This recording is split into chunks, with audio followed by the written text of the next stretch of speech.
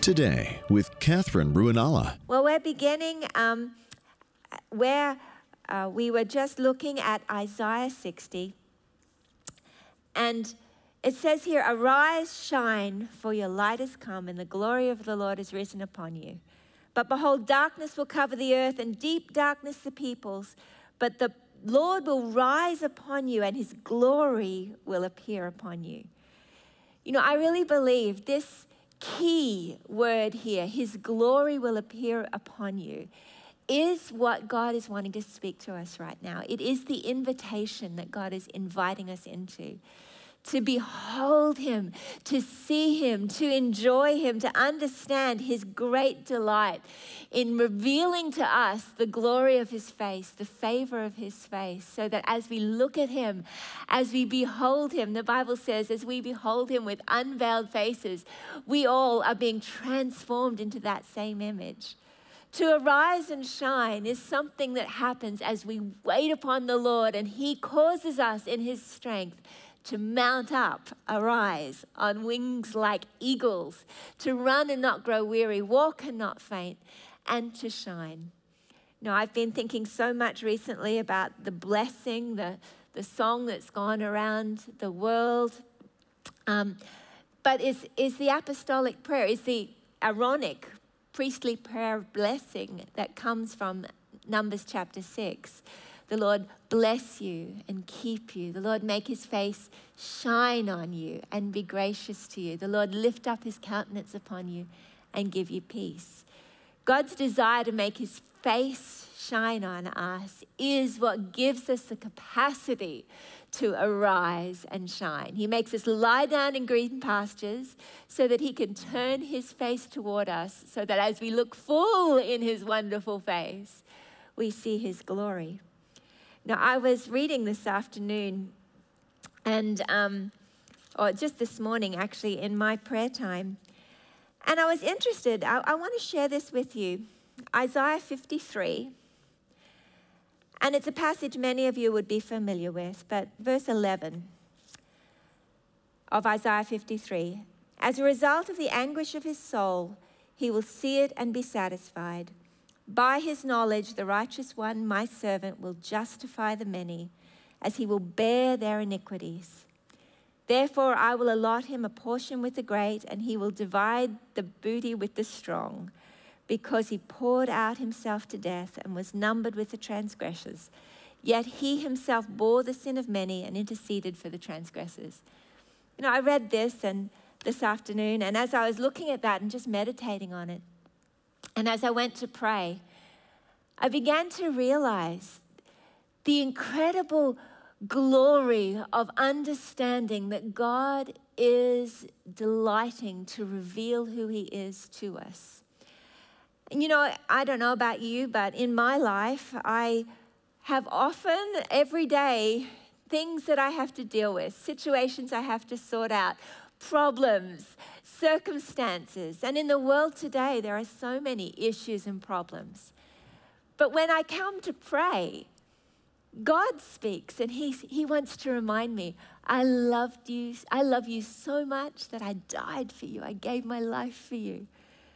And all of the little issues, the problems, the concerns, the things we have to sort out, all of those things are just secondary and something that he has already got in hand. But his number one agenda is not to talk more about the problems, but to lift up your head, to firstly see his face and remember who he is.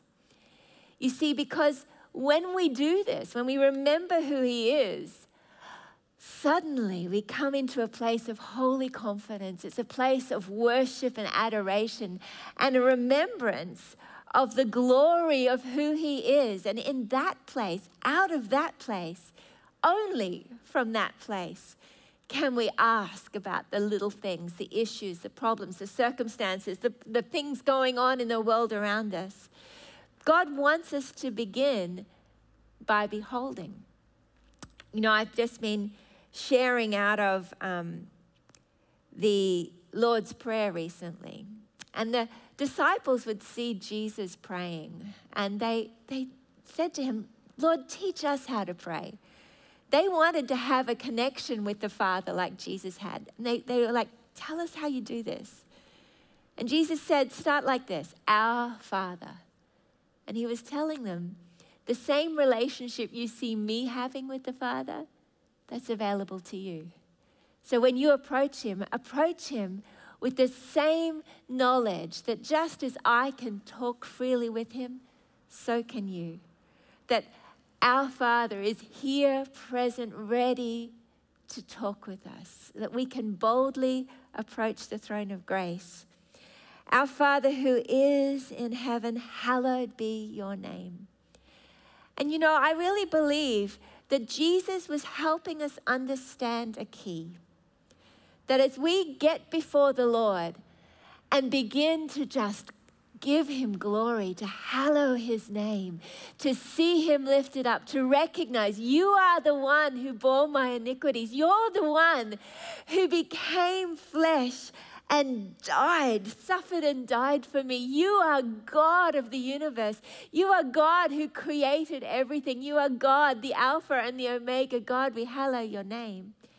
As we behold him, as we start to remember and to adore him for who he is, then we get to begin to see the glory of his radiance, and we ourselves begin to light up. Our deep connects with his deep, and suddenly we're lifted up, we're refreshed, we're revived. Revival is something that has to begin in our hearts. The Holy Spirit is moving, he's breathing. Even as we've had to go through this worldwide pandemic where so many churches have been shut down, it's given opportunity for people to have to connect, have to find God for themselves. And as we do that and connect with him and receive a personal refreshing, a personal reviving as our deep connects with his glory, he makes his glory shine on us. He is our glory and the lifter of our head. So that when we come back together, the corporate blessing, the divine glory coming together will take us to a new level that will overflow into the streets. The cities and the nations will come to the brightness of our rising. I was thinking, even as I was just reading this today and being reminded that God's not up there wringing his hands about all the issues in the earth right now, that God's not got the pandemic as the top of his mind, or hasn't got the issues and the problems that we're facing top of mind, though he cares so deeply about every detail and wants us to talk to him about it all. He knows and is absolutely confident about what he wants to do in those situations. His first priority, though, is for you to come and lift up your head, for him to be able to lift up your face and remind you, I love you, I love you, I love you with an everlasting love. And as we allow him to still our souls, to remind us of his glory, suddenly we come into a place of divine perspective. I started singing this old hymn this afternoon. Be thou my vision, O Lord of my heart. Naught be all else to me, save that thou art. Thou my best thought by day or by night. Waking or sleeping, thy presence my light. It's a famous old Irish hymn. But that line, thou my best thought by day or by night, really just began to challenge me. Is he my best thought? He absolutely is. But is he my primary thought?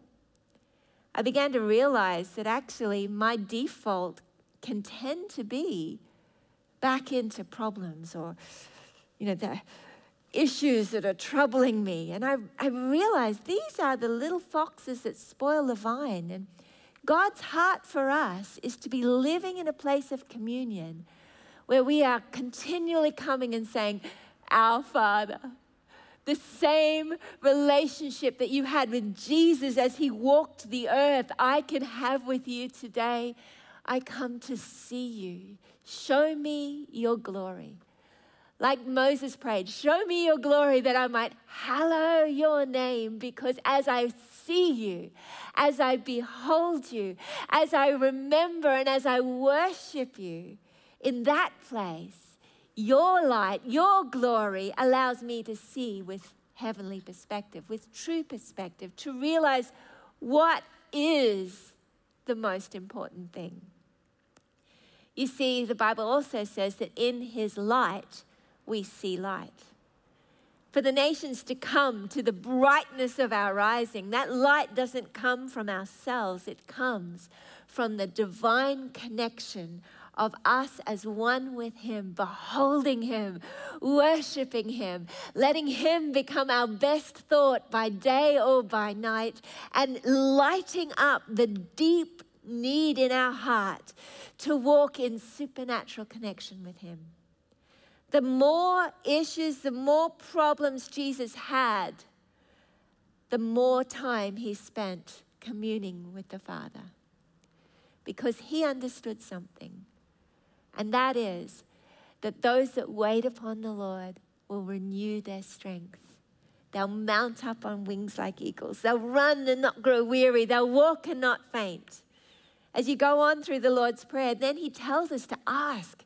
He tells us in Philippians to ask about everything, to not be worried about anything, but ask about everything. But the asking doesn't become the first thing, because if it was the first thing, we'd be asking out of a place of stress and worry and anxiety. But if instead we make the first thing beholding him, Psalm 27, one thing I have desired, this shall I seek, that I may behold you in your temple. If we could remember to make the first thing, hallowed be your name, my Father, our Father, hallowed be your name. I thank you, Lord. I thank you, Lord, you who dwell in the heavens, you who made the heavens and the earth. God, I come to worship you. As we do that, the Holy Spirit wants to lift you up. Hi, friends. For so many years, I lived with condemnation, frustrated that I didn't fully measure up. Then the Holy Spirit began to reveal the truth that I was loved, set free, and defined by the performance of Jesus, not by my good works.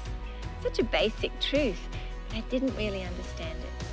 Let me help you fully grasp the goodness of God and how he's designed us to live supernaturally as new creations. Imagine if you were truly supernaturally free from sin and shame, free to follow the desires that God's placed in your heart. In my new book, Supernatural Freedom, I give you simple keys to unlock the freedom that you were designed to live in every day. I remember hearing James Graham's story, and James is on our board here at Glory City, and he was diagnosed back 5 years ago with end-stage bowel cancer. He had a big bowel tumor in his bowel. He had secondary tumors in the lungs and in the lymph nodes. They actually said it was stage 5B, which is the end. And he'd finally had been able to have a operation to remove the main tumor, but then the bowel didn't work again, and 9 days later he was in absolute agony, and there was very little hope being given for his survival. And we went and prayed for him. It was Father's Day, I remember. We walked in, I remember seeing him, and I said, James, you look terrible. Let's take a picture. This is going to preach really well. And then, so we took a picture. We praised God. We thanked him for his goodness. We prayed and we left. And then the following night at midnight, Jesus walked into his hospital room, and he had a 7-hour encounter with God. And throughout the encounter, partway through, James said to the Lord, he said, Lord, you haven't mentioned cancer. And the Lord just smiled at him and said, well, that's because it's irrelevant. He then woke up at 7 a.m. completely healed. Many of you know today, James, you heard him minister even recently here. And I love that because that is so like God.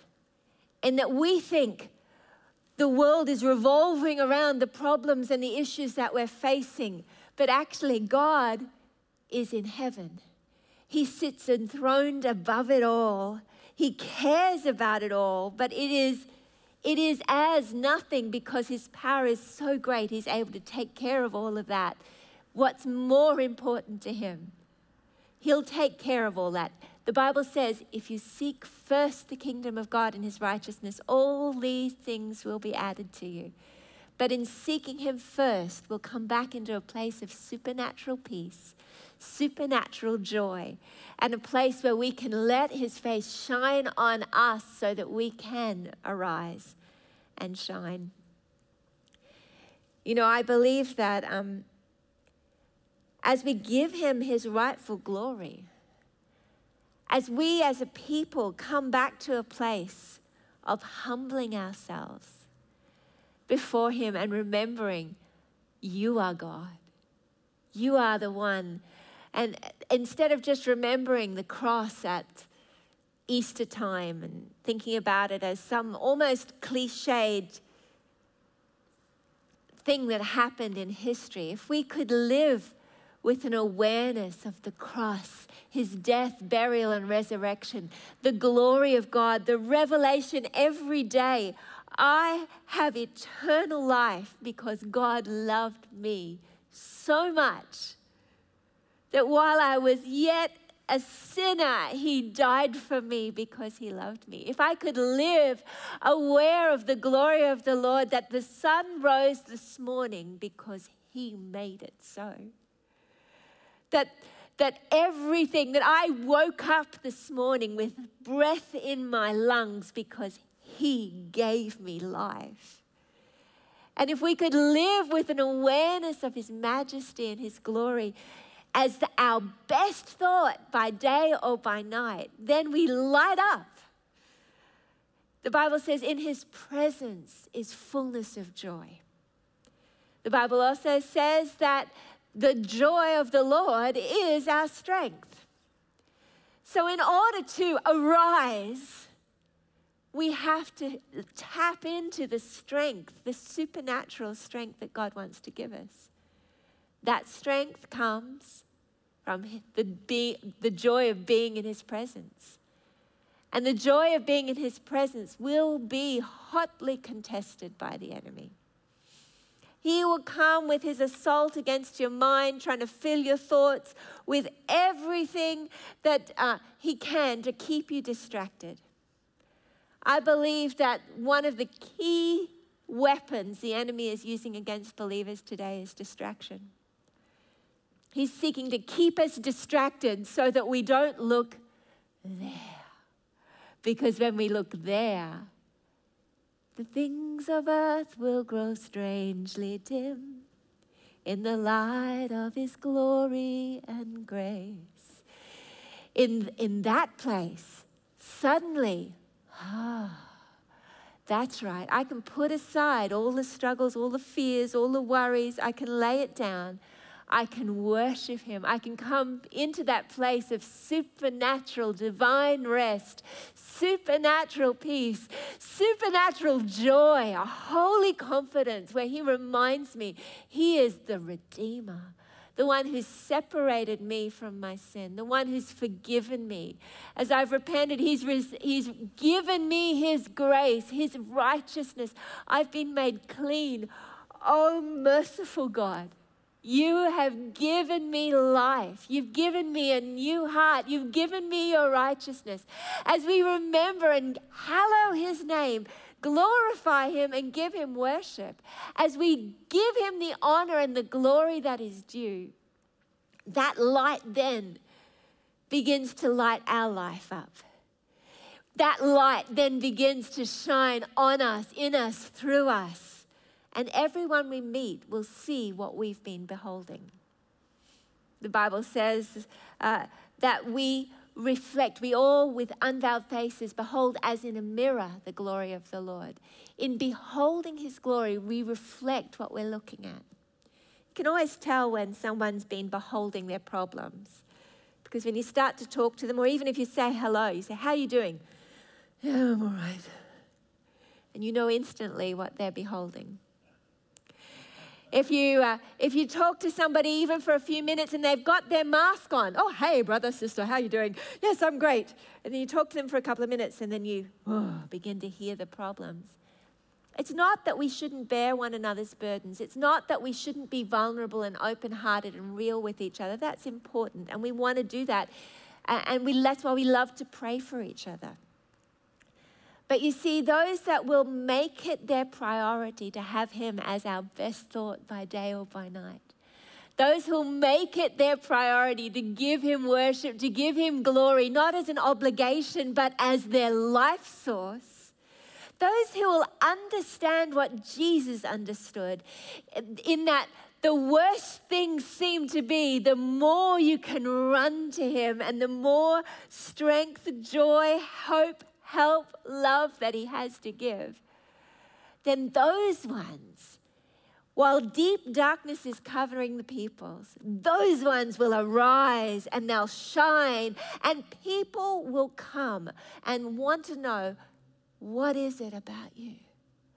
Why are you so happy? Why are you so full of peace? Why are you so joyful? What's the reason for your hope? Our hope isn't something that we cling to as a philosophy. And it's not even something that God asks us to hold on to as a once spoken promise never repeated. Every day he wants to remind you personally of his hope, of his delight, of his promises. He doesn't expect us to trust somebody we don't know. So every day he wants you to know him in a fresh way, to understand, to hallow his name so that you recognize and remember the bigness of your God, the one who isn't distant from you, but the one who invites us to live in a supernatural connection with him. You know, in the book of Revelation, in Revelation 3, it speaks to the Laodicean church, and they're there and they say, well, I'm rich and full and have need of nothing. And the heart of God is just breaking and saying, you don't know. You don't understand how needy you actually are. You don't understand how you're not seeing. You're blind. What he's saying is that without seeking his face, without seeing him, you actually lose sight of what the real situation is. Only in his light do we see light. Only in his light do we understand our deep need for him. And it's only as we come in humility and connect our deep need with the deep kindness of his love, as it says in the Passion Translation, do we get to engage in this supernatural, divine arising that can happen every day and begin in your bedroom alone with God. I love it as he goes on and speaks to them. He says this. He says, I advise you to buy from me gold refined in the fire, Revelation 3, verse 18, so that you may become rich, and white garments so that you may clothe yourselves, that the shame of your nakedness will not be revealed, and eye salve to anoint your eyes so that you may see. Those whom I love, I reprove and discipline. Therefore, be zealous and repent. Behold, I stand at the door and knock. If anyone hears my voice and opens the door, I'll come into him and dine with him and he with me. What he's saying is, hey, I want to eat with you. I want to talk with you. I want you to recognize your need so that I can meet your need. I want you to recognize you were never created to walk this life alone, with occasional maybe help from someone here or there. He wants us to recognize we are created to live in fellowship with him. And he wants us to take advantage of the pleasure and the privilege and the strength and the joy and the life source that fellowship with him brings. You know, I really believe the Holy Spirit is wanting to give revelation to us of the glory of God like we've never had before. Why? Because I believe as we see his glory, we will reflect what he is seeing. And the word of God tells us that he has designed and destined for his glory to cover the earth as the waters cover the sea. He is our glory and the lifter of our heads. And the more we see, the more we behold, watch and see. I prophesy there is going to be moves of God in worship that are going to be nothing we've seen before. As the people of God corporately come to hallow his name, I believe the glory of the Lord is going to be revealed in such wonderful ways that the people of God are going to be lit up afresh in such a way that we will see this last great move of the Holy Ghost sweep the earth and cause people to want to know this one that's making you and I shine supernaturally. Like Stephen shone as he was being stoned to death. He was beholding Jesus. And the people saw it. And it sparked a worldwide revival that's still moving through the earth today.